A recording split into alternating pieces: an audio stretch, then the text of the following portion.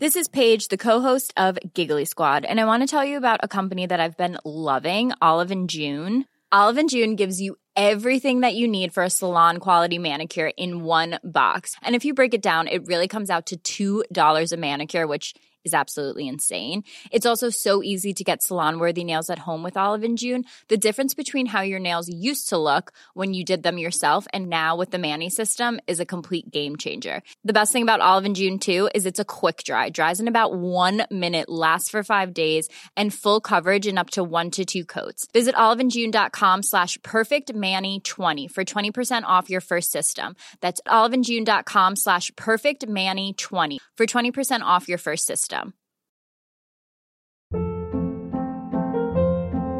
Hold up. What was that? Boring. No flavor. That was as bad as those leftovers you ate all week. Keke Palmer here, and it's time to say hello to something fresh and guilt-free. Hello Fresh. Jazz up dinner with pecan-crusted chicken or garlic butter shrimp scampi. Now that's music to my mouth. Hello Fresh. Let's get this dinner party started. Discover all the delicious possibilities at hellofresh.com. Hey, it's Ryan Reynolds, and I'm here with Keith, co-star of my upcoming film, If, only in theaters May 17th. Do you want to tell people the big news?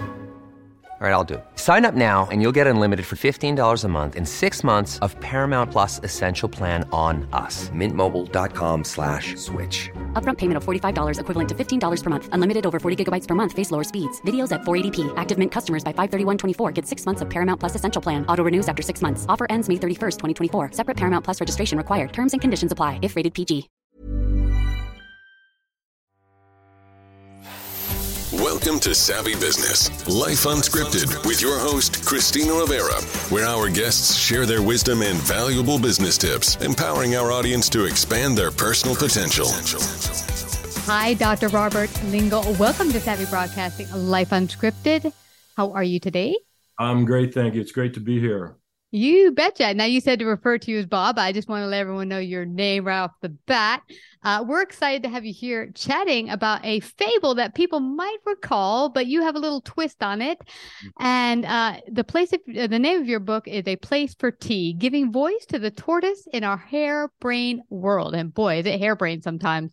We just go in circles. One blessing thing that came about, I think, with the whole 3 years is a lot of people were put on pause to kind of slow down in this harebrained world and figure out what's next. But what even brought you to write your book?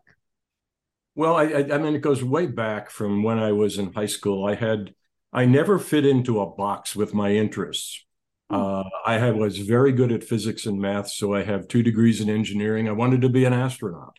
Oh, cool. And so I came out of an environment where I had no use for the fine arts, and certainly not poetry or anything like that, the humanities. And it turns out I spent the rest of my life trying to regret that and try to unlearn my engineering a bit. But when I went out into the world, I didn't fit in any boxes. You know, I was always interested in between box stuff. And I took an aptitude test when I was in high school that had me as a philosopher, a scientist, mathematician, or believe it or not, of course, you didn't know me in those days, but it would be very surprising, a minister. So I had aptitude in these areas, and the other 2 I ignored, and I went with the math and the physics. Went out into the corporate world doing that and started to realize how limited my education was. And I started to, I have what I call spiritual claustrophobia. I want to live. I have physical claustrophobia too, but that's another story. But the spiritual stuff is whenever I feel my spirit is being dampened, I panic and I move. And so if you look at my background, we went from engineering to industrial sales to Wall Street, winding up in an environmental think tank, and eventually of all places, a business school. Which is where I spent my last 32 years as a tenured faculty member at the University of Texas at San Antonio. So I saw one of your previous podcasts once where they were talking about the fear of success. I had that. And it was related to my spiritual claustrophobia. Whenever I felt like I got to the point where I couldn't do any more, And often that was a point of success. I would leave it and move on to something else to search for it. And so I started to become aware of actually with the COVID shutdown. I sat in my office when all my consulting closed down because it was all face to face. And I started to write essays every day into a Facebook group I had with my previous book. And by the time I had finished that, I had over 400 pages of essays. And I figured, well, maybe this will be a book. And so I thought I could just add them together and then just write a foreword and it would be done, but never works that way. I had to throw it all away and start over. But the book is about, I use the tortoise and the hare fable because the original fable had the slow and steady tortoise winning the race against the fast and clever hare. And from what I've seen in the world, sitting here watching the news during the shutdown, thinking about all the consulting I've done over the years, what I see in business, there was something deeper going on that I wanted to get my hands around, and that's where the book originated. I recast the fable to give the tortoise carries the flame of our spirit and our humanity, and it moves at an emotional, relational speed. And the harebrained thinking stands for our head and intellect, which is the way we've learned how to think and process information and move. And the two parts of us, they're only about 10 inches apart, but they're not communicating anymore. And so what I saw on the national front, for example, was a hatred in our culture, vitriol in our conversations, inability to work together in Congress. And I saw it in my neighborhood, and I saw it in organizations when they were arguing over major change in strategic issues and leadership development. So it doesn't matter where we were. There's something fundamental about our humanity that we're losing in the speed with which our harebrain drives us. Now, can I go deeper in that? So is it basically that the emotional and the intellect are not combining together? Because often when I hear kind of dissonance, it's kind of like, ah, and it's kind of like raw emotion, but no thinking behind it. It's kind of like one or the other. Is it not melding? Is that what is happening? They're in two different places now. The harebrained thinking, which by the way underlies all of education, not only my engineering training, but we're seeing K through 12, that we're standing outside people, giving them information. And then we're giving them technology, which is really scary if you've been watching the news lately, because we've learned how to go faster than we can with just our minds with technology. We've gone to a place where technology augmented what humans did, automation with our hands, computers with our calculations. But with artificial intelligence now coming on it's not augmentation anymore, it's potential replacement, where the machines will actually be their own species. And that's not hyperbole at all anymore. So what I see, the hare and the tortoise are racing, but they're two different races and they don't have places to talk to each other. Wow. So it's a lot of my book is about the importance of place, that we don't have places anymore where the tortoise and the hare can talk. Right. Can I go deeper? So I'm guessing you're talking about AI and the explosion of AI on the scene. Is that what you're referring to? Yeah. So when you say there's not a place for the tortoise and the hare to meet, is that all people's coming together and seeing things from all different perspectives? How does AI fit in that? Is it a bad idea to have AI, or should we use it differently? What's your perspective? Well, AI is just completely scary right now, but I think the underlying issue to that is, are we going to still have a species? And I know I saw some of your background, that you had a dream that you didn't start in that place, but you moved to another place to realize that dream. I was searching for that all my life. I see a lot of people out there who don't have dreams. That's been completely drowned out. And the tortoise and the hare dynamic is kind of interesting, because the tortoise, it stands for the spirit. And the spirit involves being together in a trusting relationship, being respected and respecting, being vulnerable to each other, living in a field of compassion and love and caring, being safe, And these are all qualities we want when we want to talk to each other. Yeah. But what the harebrained thinking, what the hare does, is it feeds on the spirit to digest it in different places. For example, the spirit of trust, which seems to be totally gone in today's culture. The harebrain creates contracts, and we live in contracts, and not a trust spirit disappears. Morality is the same way. We write laws for the hare, and we live with the letter of the law, but morality seems to have lost its place. We live in a condensed world, too, which doesn't leave much space for us to breathe as human beings anymore. For example, I have students, when you give them an assignment to read a book, they don't read the book. They get the Google summary of the Cliff Notes. So it's a condensed version. They don't realize that between the Cliff Notes and the whole book, there's a lot that's getting missed. And an experience to be had with experiencing that literature as well. Yeah, absolutely.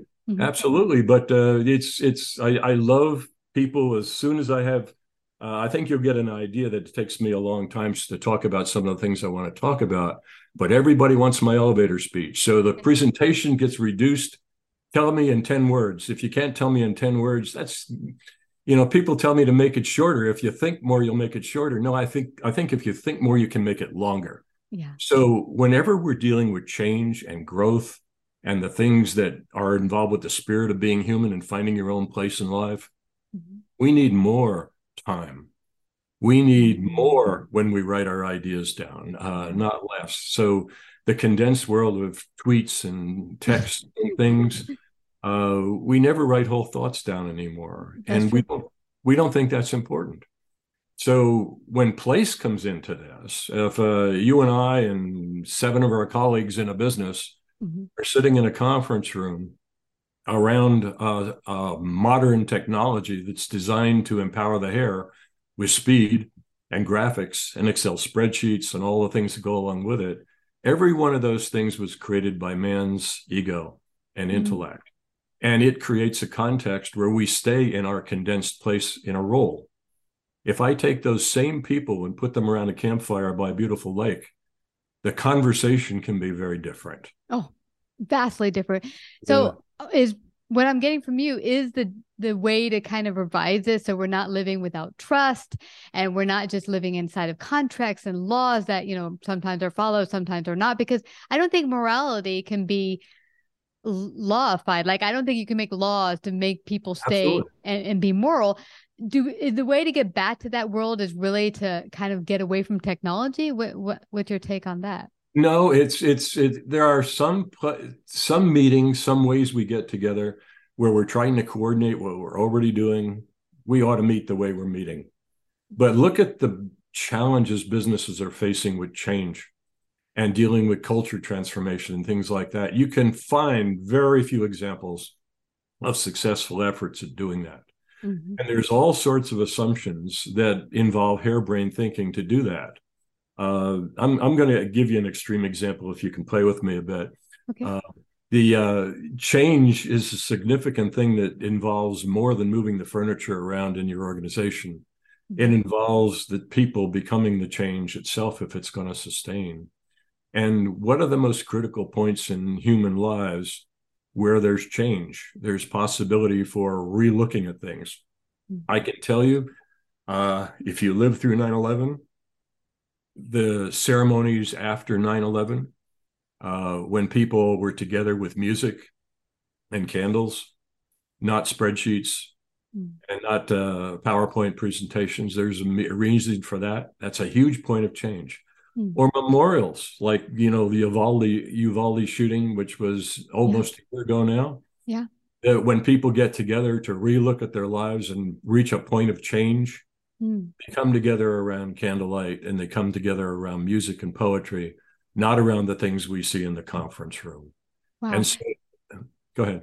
Am I getting from you, Bob, that we need to bring more of our humanity through the way of the arts and expression, whatever that might look like for you? Maybe it's, working on cars or building a painting.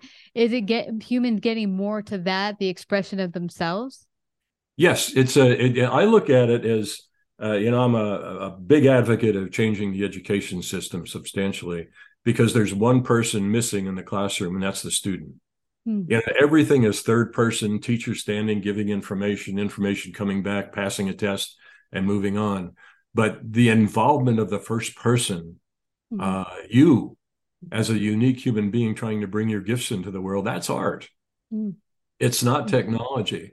So I'm not saying, technology can't be used, but we need to be in certain places able to talk as with the hare and the tortoise holding hands. And what's happened now is the race has been handicapped for the hare. And with the technology, the hare is way ahead in the race. It's going to win. And the tortoise is falling so far behind that I think what we're seeing in the culture is a spiritual anemia. We've lost the spiritual connection to community and things like that because of the technology. And I don't know how it's going to turn out. Yeah. No, it's a little scary. And I love that you're working on changing the education system, because often it's like we're just setting up students to be drones. It's like what I liked, and I heard about the Swedish, I think it was Swedish or Denmark system, is that it was experiential brought into the classroom. So it wasn't just a matter of stand in front of this board, speak to the student. They had teachers had to find a way to make the material experiential. And I find for me, when I'm able to get it inside my bones, I remember the material a lot better. And it would be great if we could find ways to do more of that in all of the different academia. Yeah. Well, you talked about, my interest in the arts and humanities after being a very technical mathematical person in my early career, because I started to have to deal in my consulting with people who didn't get along and had to. I was never brought into a case where people were getting along. So it was always nasty environments. And how do we get through this? But there's something interesting about the arts as a language, not just as painting or something else. But if you and I start to argue about gun control, and you have a different position than I do, we'll burrow down and actually get to a point where our relationship will be damaged. We actually won't like each other after a while. And then we go and be with people we like. But if I show you a painting and you like it and I don't, the beauty is in the eye of the beholder. It's a language that accepts diversity. Yeah. Basic nature. And so what we do with people in meetings where we want to change like this, we often use image and music as the first language, where people can all share their differences without emotion. And then we come back from that language to words eventually. Yeah. So the book sets up what I call it's training in divergent thinking. Divergent thinking is what happens when the tortoise gives the spirit to the hare and the hare eats the spirit and creates contracts. And so there's no spirit left. That's convergent thinking. Divergent thinking is going where we are now from the contracts back to the trust. How do we do that? And we're not going to do it with precise information and technology. We're going to have to do it sitting on the front porch, staring at the night sky together.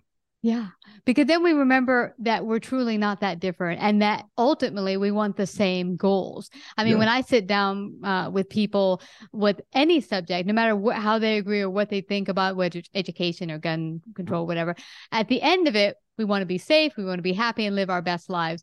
Bob, I would love to go on much longer, but I don't want us to leave without everyone finding out how they can get a copy of your book, find out more about you. How can they do that? Okay, we have a website that's just been created. It's called A Place for Tea, and that's tea, the letter, not tea, the drink, .com. And also can be reached on LinkedIn. So they're probably the two best ways to get to me. You can buy the book through our website or on Amazon. Well, this is going to be truly transformational, and I really hope that people give it a read and decide to go deeper than just read it. See how they can apply this and not just stay in a harebrained world of think, contract, but also how can we get back to our humanity, to the arts, and just expressing ourselves as full human beings. I thank you so much, Bob, for coming to Savvy Broadcasting. Well, thank you for having me. You betcha. Bye. Like, subscribe, and share this episode. To listen to more savvy episodes and savvy biz tips, go to www.lifeunscriptedradio.com. To find out about our paid sponsorship opportunities or how to become a guest, email Christina at lifeunscriptedradio.com.